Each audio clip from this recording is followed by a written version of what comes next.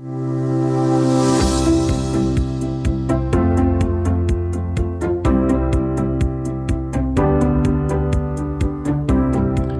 to the Chocolate Cake Bites podcast. This is a podcast where we will discuss the sweet nuggets of goodness that come from living the gospel of Jesus Christ. I'm your host, Ken Williams. The opinions, attitudes, thoughts, and ideas that we discuss are those of the hosts and guests and are not necessarily a reflection of the actual doctrines of the Church of Jesus Christ of Latter-day Saints. Thanks for listening and enjoy this week's conversation. And first of all, an apology I missed last week. I always have ideas of what to do and how things are going to work out, and they don't always work out. So guess what? That's just the way that life works sometimes, and kind of ties into what I am talking about today.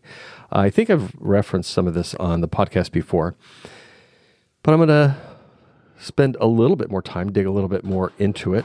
I am writing a book right now, and I'll talk more maybe about that in coming episodes. It's really... I was going to say it's a passion project. It's really not. Sometimes I do things just for my own personal entertainment. And this is one of those things. I was talking to one of my coaches this last week, and the idea of writing a book came up, and I thought this could be fun. So I'm going to run with it. So I will maybe share details. But the thing is, as I've been focusing on this book, I'm almost done. I've got 3 chapters left to write. As I've been focusing on this book, I have had a heightened awareness of certain things. And one of the things I'm going to add in the book, it's not something that I had originally planned, but I think I'm going to add it in. So I may replace one of the chapters with this one, or maybe I'll just add on another chapter. Who knows? But the idea that life is supposed to be great, the idea that life is supposed to be perfect. The idea that in the scriptures, we read that men are that they might have joy, and we believe that.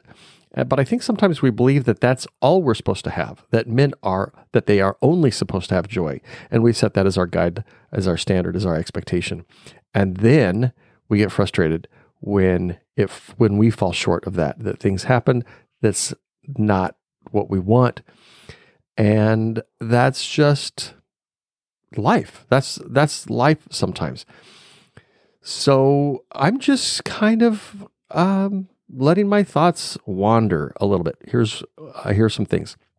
Number 1, are we supposed to have joy all the time? I think I've addressed this in the past, but I want to dig into it just a little bit more. And the second question is, what if we did experience only joy all the time? And then kind of a corollary to that is, does God only experience joy? Is quote unquote heaven, is quote unquote paradise, or whatever you want to call it, is that just a completely 100% all the time positive, joyful, pleasurable, pleasant experience? And I am going to say, I don't think so. I don't think that life was supposed to be only good. I don't think that's a realistic or a healthy standard that we should be working towards. Of course, joy is a lot more fun to consider than sadness. But we also read in the scriptures, and I didn't pull these up. I did earlier as I was thinking about this, but there must needs be opposition in all things. And I'm not sure that opposition ends with this life. I'm not sure that opposition is supposed to be over once this life is over. So a few thoughts, just kind of as I've been thinking about this. The experience that I'm having at work is, for the most part, pretty good. I enjoy my job. I'm pretty good at it, I think. It depends on who you ask, maybe. But it's a decent experience. And so I can say, yeah, I like what I do. I like the people that I work with. I could say that's a joyful experience. And then yesterday, just a long day. It wasn't necessarily bad. It was just long. I got into work at 8:30. I got in at 8:30, got a couple things done because I had a meeting at 9:30 that I had called. And it was supposed to be a 10 o'clock meeting, but I had to move it earlier because of another meeting that had been scheduled on top of my meeting. Hard to believe that the human resources people for the entire Nightside operation wouldn't consider my personal needs or my schedule as they were making their schedule. So I had that go on. So I went from the 9:30 to the 10 o'clock. Fortunately, it was just next door, so that was not hard to make. And then I missed a meeting because that meeting turned into another meeting, a stand-up meeting with my boss and my peer group. So I missed my team meeting with my team. And then that led me to grab a few things and get to an 11:30 meeting that I had with another group, which caused me to miss my own team meeting for my other team. And I did poke my head in. I greeted most of the people in my team who were there early, and we got to my meeting that was at 11:30. That went to about almost 12:30. In the meantime, I had been told that I have a new hire who has decided to quit like 3 days in.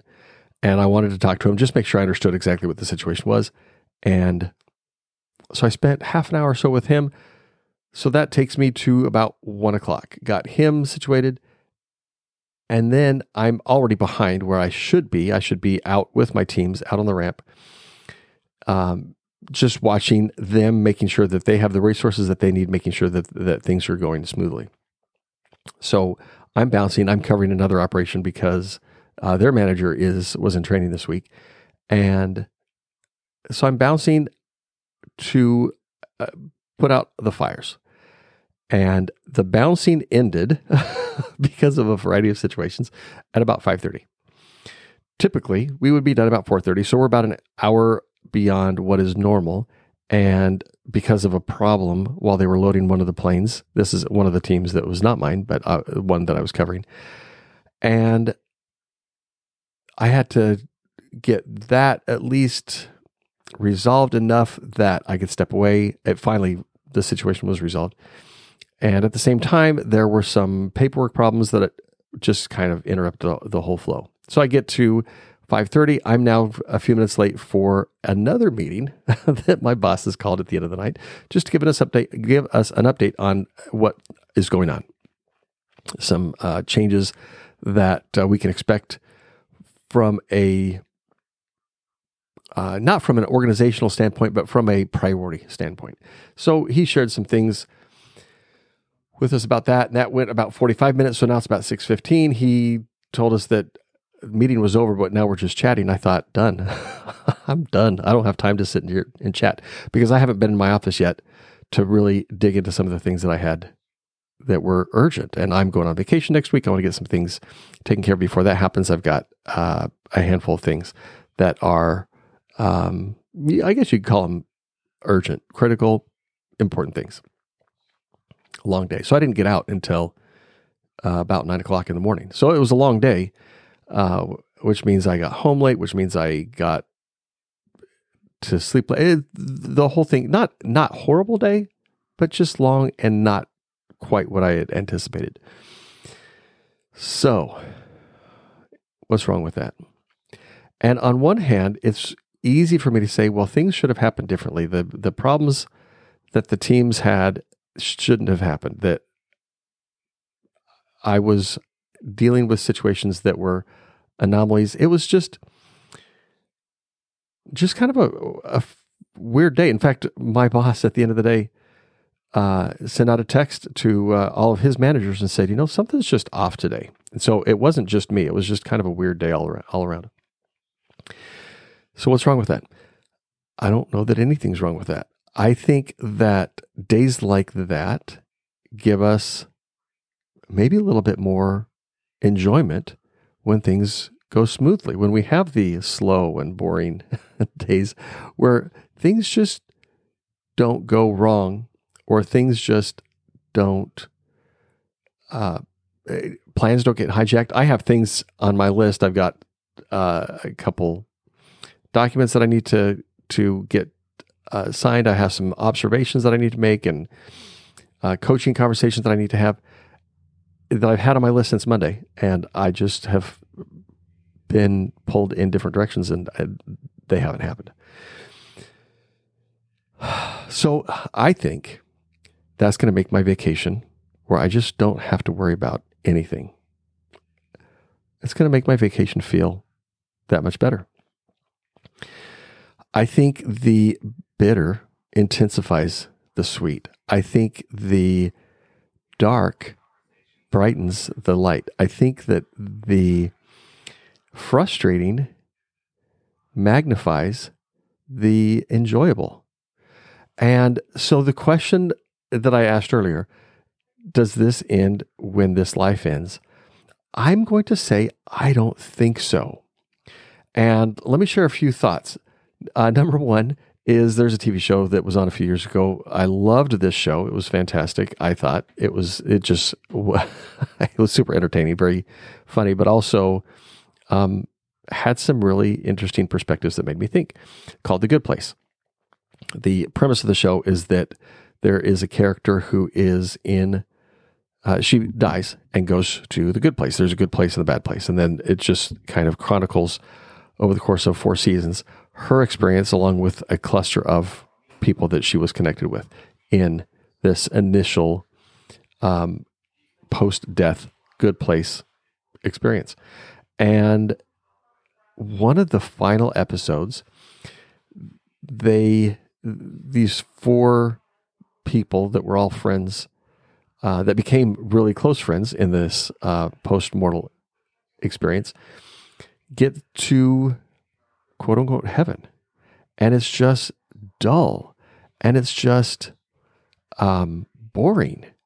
And they make the comment, and I'd never considered this before, that there's nothing wrong. There's nothing even mentally stimulating that happens. And so that's the first time I really thought about is this idea that life is not supposed to only bring joy. Does that continue after this life? And I think that the idea that that there is opposition in all things does continue after this life. We have evidence of that, I believe, in the scriptures. You look at stories like Abraham and Isaac. Abraham is commanded to sacrifice his son Isaac.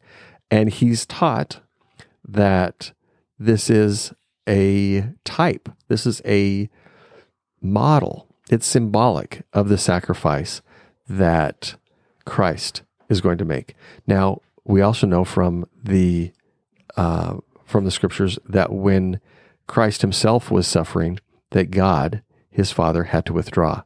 Now, I cannot imagine a loving Father who was feeling joy and happiness watching his son being tortured, going through the horrible experience that crucifixion was.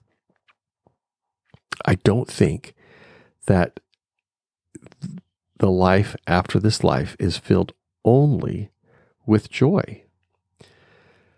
I think that our post experience is going to have moments of maybe disappointment or sadness.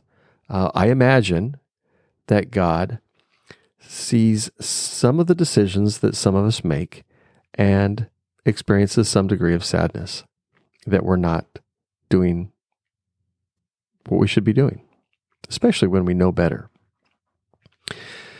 So what makes us better than that? What makes us so special that we should have only goodness? And what that means to me is that when the hard times come, they're supposed to come. They're supposed to be there. It's supposed to be this way. Doesn't mean I have to like it. Doesn't mean I have to maybe even hope for the difficulty. But it also means nothing's wrong. Nothing went wrong. It's not wrong that we have difficulties in this life. That doesn't mean that anything is gone wrong. I know people that really struggle with relationships with their boss, or they are in difficult work situations, or they may have a hard home life with parents or with children. They may be struggling with health. And sorry to tell you this, but that's how it's supposed to be. We talked with Annette a few weeks ago, and she talked about the fact that her brain tumor, one of the huge mind-blowing experiences that she had with her post-tumor mental recovery was when her coach asked her, what role did you have in creating this tumor? And she realized, and I love this answer, she realized that my body's not perfect. It's not perfect. It's not supposed to be perfect yet, which means that if I stub my toe, it hurts. If I twist my ankle, then it's sore. If I overeat, then I feel bloated and uncomfortable. If I don't eat, then I feel hungry and grumpy. If I don't get enough sleep, then I feel fatigued, and maybe my mind's not as sharp as it should be. But that's exactly how it's supposed to be. It's not supposed to be any different. It's supposed to be exactly like that. And so one of the things that I'm going to just leave you with is the idea that once I've accepted this, the hard times, it does not mean I like them. It doesn't mean that I embrace them, but it does mean that I accept them. I don't try to push them away. And I'm not perfect at this. There are days that I just, I do resist, and I do complain and I do get frustrated because things aren't going the way that I imagine that they should. But the less that I do that, the more I can get over myself, get over the frustrations that I have, and I can just move on. I can accept what is, and I can just move on. The problem with arguing with reality is you're going to lose every time. You can't win when you argue against reality. So it doesn't mean you have to like it. It doesn't mean you have to seek for difficulties or challenges. It just means you have to accept the fact that's what is. I've talked to a lot of people who hate the phrase, it is what it is, but guess what? It is. It is exactly what it is. So sometimes you can change things, sometimes you can't. There's the serenity prayer I think my mom had hanging up in the hallway as I was growing up. God grant me the wisdom. What was it? The something about accepting the things that you can change, the courage to change the things you can't change, and the wisdom to know the difference. Change what you can, accept what you can't, because there's no value in fighting against what is. And so that's my thought for today. I'll be back next week. Thanks for listening. Thank you for listening to Chocolate Cake Bites. Please like, share, subscribe, and give us a 5-star rating and review. We'd love to hear your comments and ideas, and you can reach out to me at ken@chocolatecakebites.com. And before you end the day, take a few minutes to consider, who do you know who needs chocolate cake?